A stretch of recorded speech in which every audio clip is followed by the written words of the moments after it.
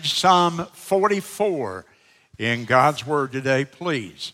Psalm 44. These are the words of Korah, one of the writers of part of the Psalms, and he's speaking of the history of the nation of Israel here, and yet it sounds so much like the history of the United States when you begin to read it. We have heard with our ears, O God, and our fathers have told us what work you did in their days, in the times of old. And we've heard the stories of America, haven't we, in its founding.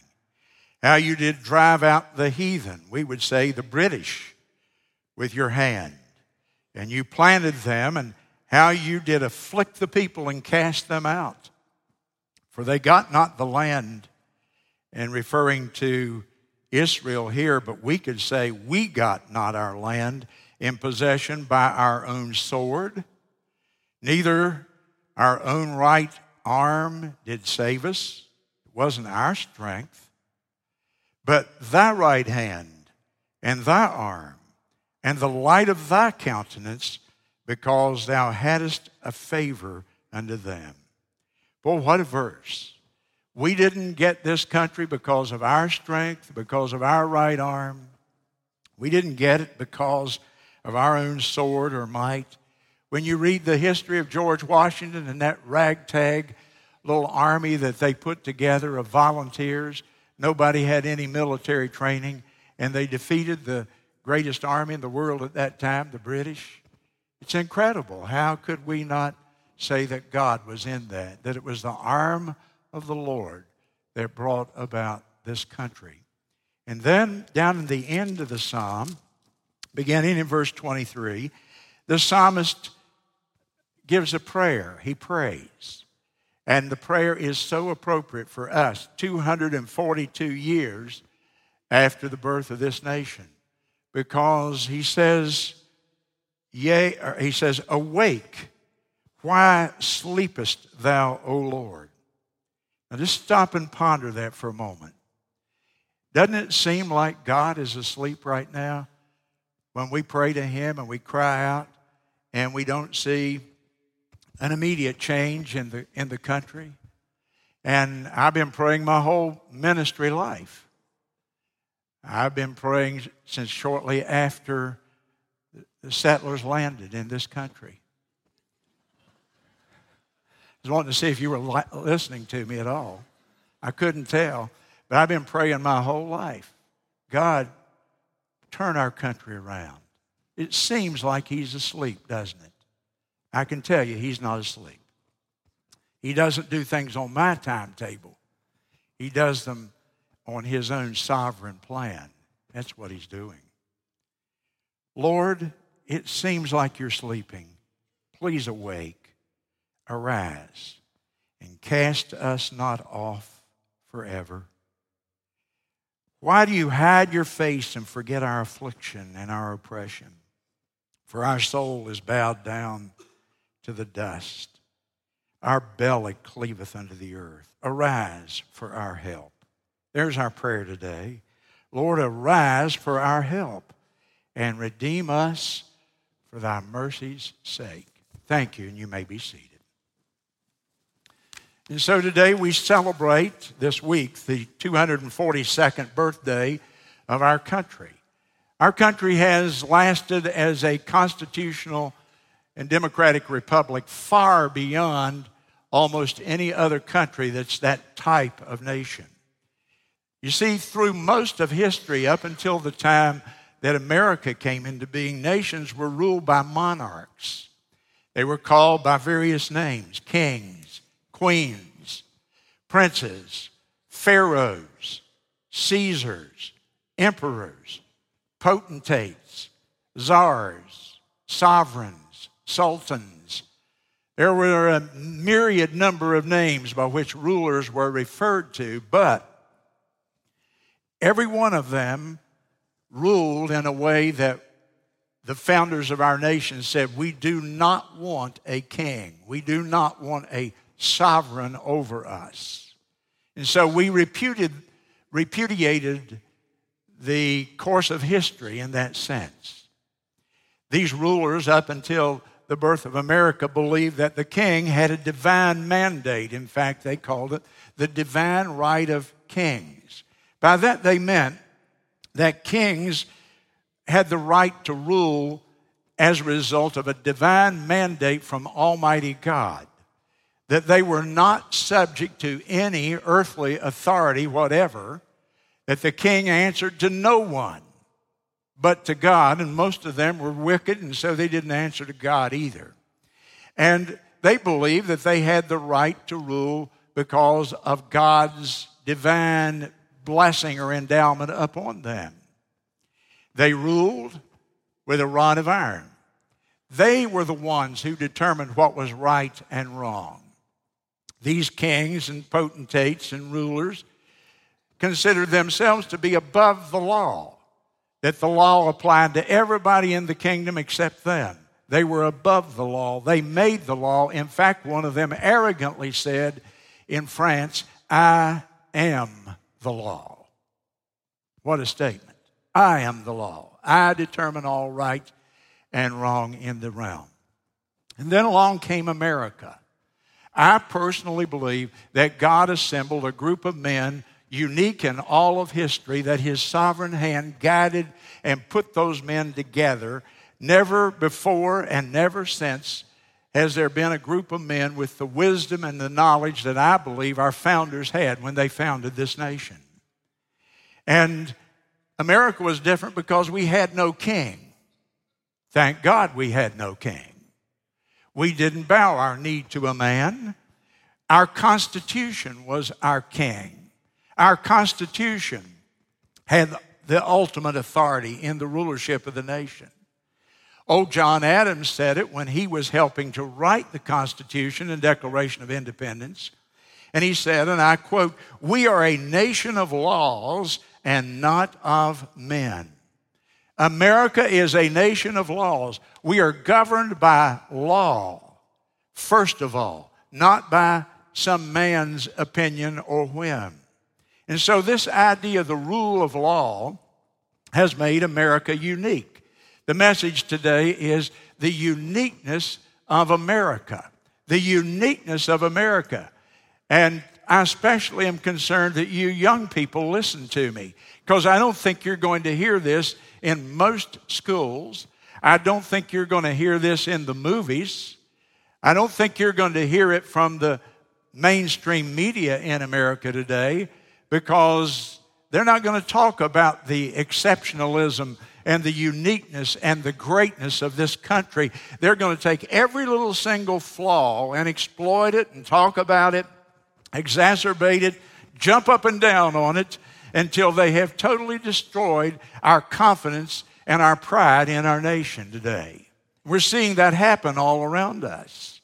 In a recent poll of university and college students in America now, and this has been replicated a number of times, 40% of the college students in America wish we were under a socialistic government rather than a free enterprise society. This is what we're dealing with now. And the rule of law is what has made us unique, among other things. The rule of law means this, that no man, no woman, no group of people in this country is above the law, that we're all equal under the law. Hear me again. No man, no group, no woman, no person is above the law. The president is not above the law. The congressmen are not above the law. The Supreme Court is not above the law. You and I are not above the law. We are a nation of laws. The rule of law. We are ruled not by a king, but by a constitution that is the basis of our laws. That has made us unique. There were many influences on the founding fathers. Let me talk to you about some of those influences. There were many different ones. John Locke was an English political scientist and writer. His writings endure to this day, though they're being forgotten by current generations. Algernon Sidney was an influential writer who influenced the founders. Aristotle and Plato from back in the history of Greece, the Magna Carta that was signed in a meadow in England in 1215, some 500 years before the founders of the country came into being. The Magna Carta was a highly influential document in the founding of the country. Of course, there was Samuel Rutherford. Samuel Rutherford was a Presbyterian preacher from Scotland. He wrote one of the most influential books on governmental theory, dealing with it from the Scripture, that anybody has ever written in history. It was called Lex Rex by Samuel Rutherford, a Scottish preacher. There was Montesquieu, the French writer, who had a profound effect, especially upon Jefferson. But the greatest single influence, in spite of all these great minds and writers, the single greatest influence was the Bible. Dr. Lutz and Dr. Heinemann of the University of Houston a few years ago examined 15,000 items written by the founding fathers. They read their private papers, they read their letters, they read their journals, they read their published writings, their books, they read the Federalist Papers and what they said about the founding of the country. And they examined 15,000 different items, and here's what they discovered. That among all those founders and all those 15,000 documents, 34% of those documents referred to the Bible. That the most quoted source of all the sources, far and away, was not Montesquieu or the Magna Carta or all those other people, Aristotle or Plato. The most frequently quoted source was the Holy Bible. And so these men were so heavily influenced by this. 80% of the political pamphlets and tracts that were published in America during the 1770s, the decade of our freedom, 80% of the published political material was simply sermons reprinted by preachers. Often preachers today are criticized if they deal with any political issue. The conventional wisdom taught to us by the church growth people is, don't talk about politics, it'll keep people away. And boy, we haven't talked about it, and the pulpits have been silent, and the preachers have weaseled out. And in so doing, we've got a group of people today that the only view of history that they get comes from secular sources that downgrades our country. I think every pulpit ought to flame with love for this country and teaching the Constitution and doing the kind of preaching I'm doing right now. Now, if I'm promoting myself, amen, so be it. I just feel that every preacher ought to be teaching people to love the country. If they were, I don't think 40% of our students in the country would want to be socialist. In his book, A Worthy Company, Professor M.E. Bradford says 50 of the 55 signers of the Constitution were members of Orthodox Christian churches who publicly endorsed the Christian faith. 50 of 55 of the men who signed that Constitution were members of Orthodox Christian churches, and not only were members, they publicly proclaimed their faith in Jesus Christ. Even a cursory reading of the Declaration of Independence will reveal the powerful influence of the Holy Scripture. Listen to these phrases drawn directly from the Declaration. We are endowed by our Creator with certain inalienable rights. It mentions our Creator. These men were creationists. They didn't believe in evolution. They believed there was a God who created the heaven and the earth. America was born with a belief in creationism. It's written into our documents. They said in another place, we appeal to the supreme judge of the world for the rectitude of our intentions, end of quote. They believed that God was the supreme judge, that there was accountability and responsibility by every citizen, that someday we would stand in the presence of Almighty God and give an account. And they ruled with that in mind. They wrote our documents with that in mind. They said, quote, "We place a firm reliance on the protection of divine providence," end of quote. "We believe we depend upon the fact that God is guiding in the affairs of the nation, that God sees what goes before, and He is directing the affairs of our nation." It's obvious what these men believe. And so America is unique today because we're a nation of laws, and our laws were heavily influenced by the Bible. All you have to do is read the documents and see that. But secondly, I'll go even further and say that the Declaration of Independence and the Constitution reflect a biblical worldview. A biblical worldview. We emphasize that here. We teach here, both in our school and in our church, the importance of thinking biblically. And people can't think biblically, obviously, if they don't know the Holy Scripture. And so we teach that if you learn the Scripture, you begin to see life through the paradigm, through the lens, the framework of God's Word. And very frankly, in every message, I'm trying to shape people's thinking to a biblical worldview. Our teachers teach that. Our curriculum reflects that people will think like Christians as opposed and in contrast to the world when they come here. And in the Declaration of Independence and the Constitution, you will see that our founders thought the same way. They had a biblical worldview. Let me give you 3 or 4 examples. One, the very idea of having a constitution to rule over the country instead of a king, the idea of the Constitution itself was based on the concept of a biblical covenant. They had studied the Scriptures. They knew them well. And they knew that the Bible is divided into the Old Covenant and the New Covenant. The Old Covenant, we call it the Old Testament, but it's the same word, New Covenant. They knew that God was a God who made covenants. He made a covenant with Abraham, Isaac, Jacob, David, Moses, and other people throughout history. They understood what a covenant was, a binding agreement, a formal binding agreement between one or 2 or more people and God. And so God made a binding agreement with the nation of Israel.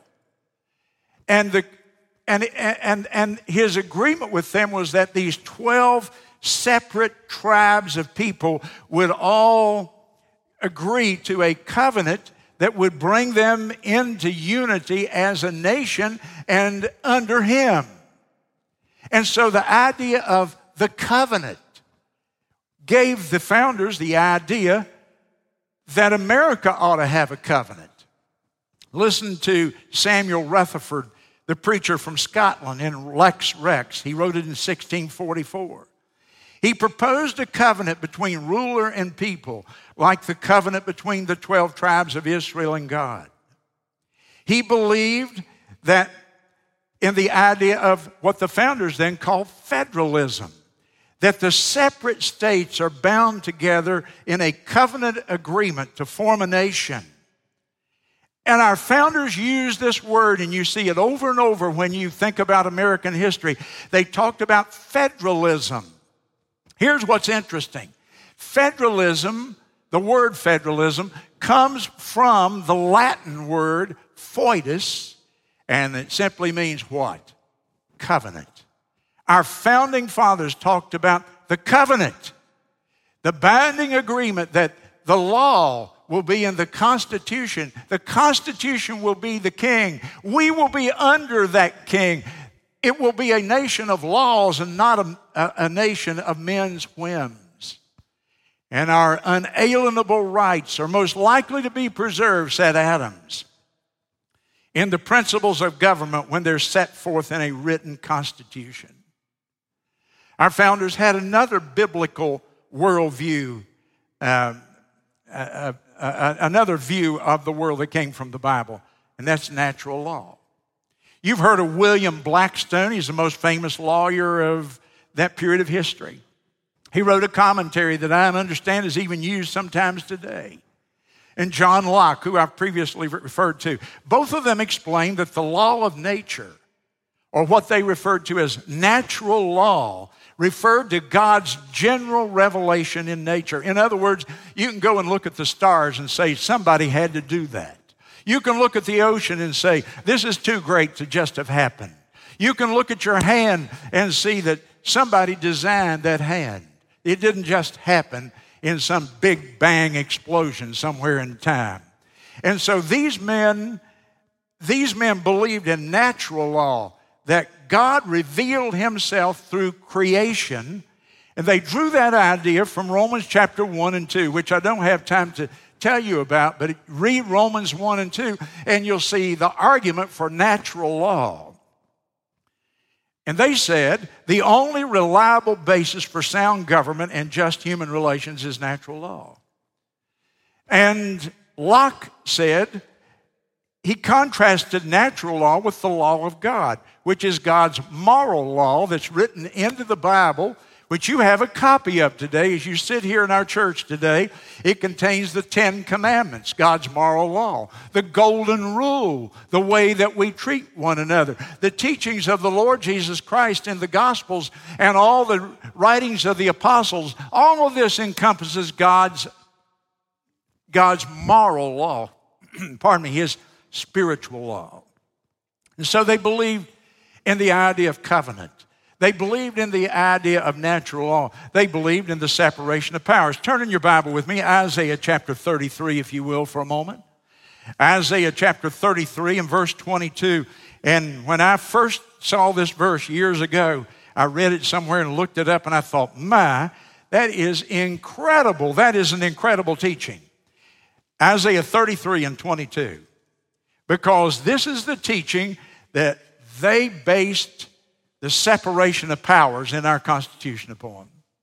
The Lord is our judge. So they said, we're going to divide the government between three groups of people. The judiciary. The Lord is the judge. And then the Lord is our lawgiver. That's the legislature that passes the laws under which we live. And then thirdly, the Lord is our king. And that's the executive branch that carries out the laws that are passed by the legislature. And the idea of the separation of powers comes straight off of the pages of the Scripture. The Declaration and the Constitution reflect a biblical worldview. There is a supreme example of it. One of the writers said, framing a republic requires a balance between human freedom and yet controls human sin and depravity. Madison said, as there is a degree of depravity in mankind that requires a certain degree of circumspection and distrust, so there are other qualities in human nature that justify a certain portion of esteem and confidence, end of quote. You know what he was saying? He was saying that in every human being, there are things that are bad and there are things that are good. There are things to be esteemed and respected, and there's that streak within us that's broken and fallen. He got that from the Bible. The separation of powers allows each branch of the government to provide a check on the other. Madison called it the opposite and rival interest. Opposite and rival interest. And so the executive, that would be the president, the administration, they're to carry out the laws. But he doesn't have any money unless the Congress passes money to appropriate so he can fund the carrying out of his duties. And of course, the Supreme Court determines which rules and laws are constitutional and which policies are not. And so they balance each other, so nobody has supreme power, so will not be under a king. The legislature is not king. The court is not king. The president is not king. The law is the king in America. I should get a better amen for that than that. Each of these checks were motivated by a healthy fear of human nature. Because these checks, this separation of power, recognizes human dignity, that we were all created in God's image, and human depravity, that we are broken and fallen as individuals. And you see both sides there, grace and law. They operate in the government, as they should. And so you and I should not be too optimistic about anything going on in this country. And we shouldn't be too pessimistic about anything going on in this country. The framers instituted and constructed a government that had a deep sense of realism. Man is wonderful. He's made in the image of God. He's capable of things that only God could do.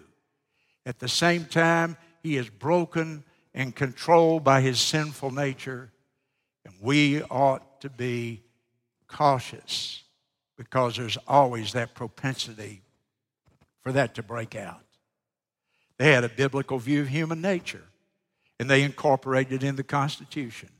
James Madison argued in Federalist number 51, government must be based upon a realistic view of human nature. Quote, but what is government itself? Now listen to this. But the greatest reflector of all on human nature. If men were angels, do you know any who are? If men were angels, no government would even be necessary. But if angels were to govern us, neither external or internal controls on the government would be necessary. In framing a government which is to be administered by men over other men, the great difficulty lies in this. You must first enable the government to control the people. But in the next place, oblige the government to control itself. And today, I think most of us would agree that the problem is not the government governing the people. It is the government governing itself that's out of control in America this morning. The Bible teaches us that all men are sinners, so the Constitution recognized that. We're sinners for two reasons. By our very nature, we're born sinful, and then we practice sin. And since all of us are sinners, since every one of us are sinners, then nobody is superior to anybody else. We're all equal. We're equal under the law. All men, the Constitution says, and the Declaration, are created equal. It recognizes that we're flawed. And by the way, and a little side note here, because all men are sinners, their greatest need is not more government. Their greatest need is Jesus Christ. The greatest need we have is redemption. I ate lunch the other day with a man who doesn't profess to be a Christian. He's of a different religion altogether. And somehow or other, the conversation drifted to Hitler and his atrocities and his killing of 6 million Jewish people. And the man said, I don't understand how anybody could be that wicked. I said to him, I understand it. And he said, what do you mean? You think you understand Hitler? I said, absolutely. Hitler was a sinner. He had a flawed, broken nature, and he gave in to it. And due to the circumstances of his day, he let it completely take over. I personally think that he was controlled by demons. I think Hitler was demon-possessed. Nobody could be that wicked without some supernatural help. And he said, you really believe this, don't you? And I said, I absolutely do. Just read your newspaper. Look at the world. Make the argument for me that man is not flawed and man is not sinful. He said, that's interesting. He didn't agree, but I could tell he was thinking, you see. Now, the implications are this. Listen to me carefully. It is not the church's mission to try to enforce the law. It is the church's mission to proclaim the gospel of grace and mercy and forgiveness. It is the government's role to fulfill the law. Jeff Sessions said that the other day. He was criticized for it because he told people in the book of Romans chapter 13, he says, the purpose of the government is to enforce law, to punish lawbreakers, and to reward those who keep the law. I want you to understand something because this is a trend sweeping the country. The Southern Baptist Convention met 2 weeks ago, and there's hundreds of blogs and articles already coming out of great concern that the convention has taken a sharp left-hand turn, elevating social justice issues above the proclamation of the gospel of Christ. Hear me clearly, and please understand, seek to understand.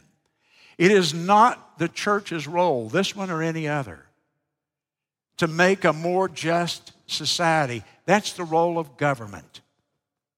It is the role of the church to proclaim that all men are sinners, that Christ loves all men, that he shed his blood on the cross, and that through the shedding of his blood on the cross, we can be redeemed and transformed. We are not trying to enforce law on anybody as a church. We're trying to change people from the inside out through a new birth,